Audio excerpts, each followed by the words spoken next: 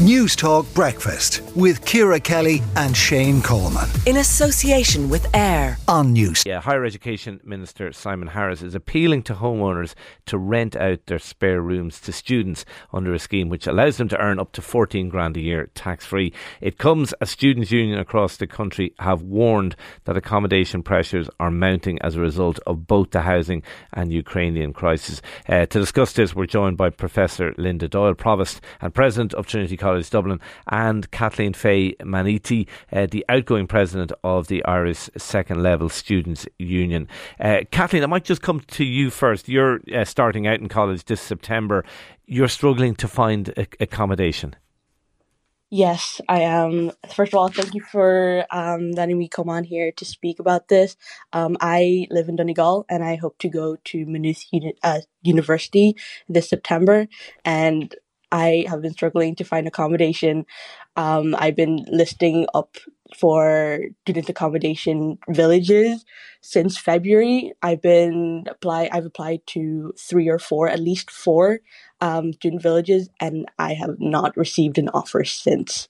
I've been struggling to find accommodation since February.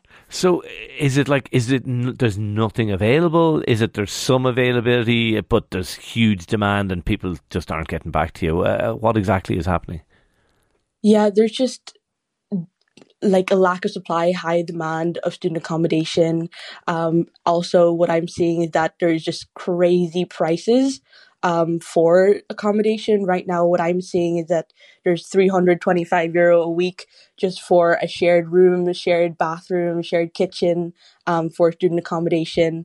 And we've gone to the situation now where students are commuting. They're looking for options of commuting 2 hours, 1 hour a day to get to college. That for me is just not a viable solution. No, you can't commute from Donegal to Maynooth. That's just not a runner. No, 5 hours away.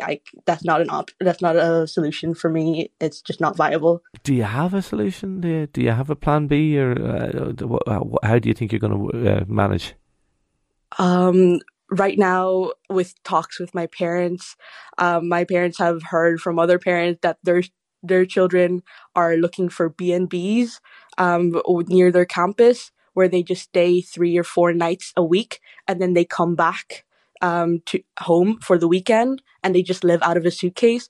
Other situations where students like myself are posting on Twitter, Facebook, Instagram, TikTok even, that they just are advertising themselves just wanting a spare couch or a spare bed for just a night. And that's how deep we are into the crisis, where students are surrendering their comfort just for a good night's sleep. I'm just thinking here. You're getting quoted €1,300 a month.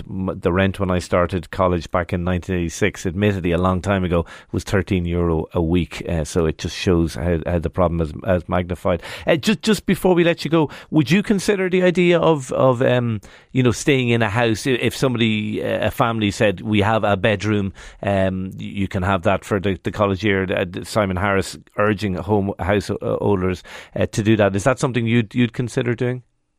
Yes, absolutely. With the situation that I'm in right now, honestly, anything, a bed or a couch would just be a great, a solution for me. However, what I'm doing right now is I'm educating myself on my rights as a student to receive accommodation. So what questions I need to ask, what basically is deposit, or what's a viable booking fee for me, what's realistic, so that I understand what my rights are when I'm receiving accommodation. Okay, Kathleen Fay Maniti, outgoing President of the Irish Second Level Students' Union, thank you for joining us and best of luck with your efforts to find accommodation. Professor Linda Doyle, Provost of Trinity College Dublin, is that a familiar story you're hearing, Kathleen's story? I have to say, Shane, yes, it's absolutely familiar. This is a really serious crisis, and as you can see there, it's really difficult for students and their families. And I think if you listen to what Kathleen said there and what she's prepared to put up with, you really get a sense of the true impact it would have in their college life. So if you're, first of all, not able to find accommodation, worst case, not able to go.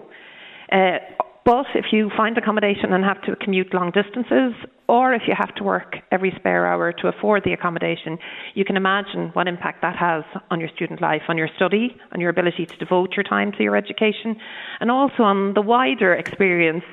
College life is about much more, and a lot of students like Kathleen and others in the last number of years will have spent many hours in their bedroom because of COVID. So it's a time to come and mix with your peers, get involved in clubs and societies, develop wider skills for employment, develop good mental health, and all of that is completely eroded. That full college experience from the learning to ever, if you have this kind of a circumstance. Absolutely. Do you have in Trinity a register of kind of local rental rooms? I heard the Minister talking about this yesterday. Is that something Trinity has? And if so, what's it showing? Is there much availability? So we do. So we have a mix. We have our own rooms that we offer. So we have about 1,600 rooms between campus and what we call Trinity Hall, which is out on the south side of Dublin. Yeah, exactly. And then we get another 489 rooms from a third party. So that's about 2,089 rooms that we have on offer. But they're already all booked, and there are long waiting lists for those. We also work very closely with our Students' Union, and our Students' Union are very good themselves in working with students and kind of pointing them in the direction of accommodation. But I mean, you can see yourself that there's just not enough out there in the first place. What is the solution to this? I've heard the Minister saying that the government is going to invest directly in subsidising colleges to build more accommodation. Now, obviously, that's not going to be any good for this year's students or next year's students. Like, is that the long-term solution, and are there more short-term solutions, do you think? So going to the long-term solution first, and I think it's really important to look at that. I think it's really, really important to say that this isn't a surprise problem. This has been flagged for decades. We have a huge increasing population in Ireland. We're 5 million now. We've increasing number of people going to college. So this is not a surprise. And I think basically there's an amount of honesty that's needed in dealing with it. We've 10,000 people and more homeless. So it's a huge issue for the country. And I think we first of all need to be honest about the scale of it. I do think we need to treat it as a proper emergency. If you look at what happened in COVID, when we mustered all the forces of the state, all of the expertise that was in the state, when we had kind of regular meetings about everything to do with COVID, I really think we're in that space now, and it has to be treated like that. And then I think it needs to be much more radical in the long term. I think there's a certain amount of courage needed to plan for the long-term future, knowing that things may not come to pass while you're in power, maybe in the distant future. But I also think that it's really important that the student problem is a problem because of the housing problem in general. And, if you look at somebody like Ronan Lyons, who works here, a colleague of mine in Trinity, he constantly says Ireland needs tens of thousands of new homes every year, from student rooms to assisted living complexes and everything in between. So that variety is needed. So that long-term planning is needed. So that long term has to be put in place. I mean, we keep talking about this in this country, and yet there's no real movement on that. Yeah, and yet we were constantly told about a year ago that there's so much student accommodation being built, way too much student accommodation being built. Not so, it would seem.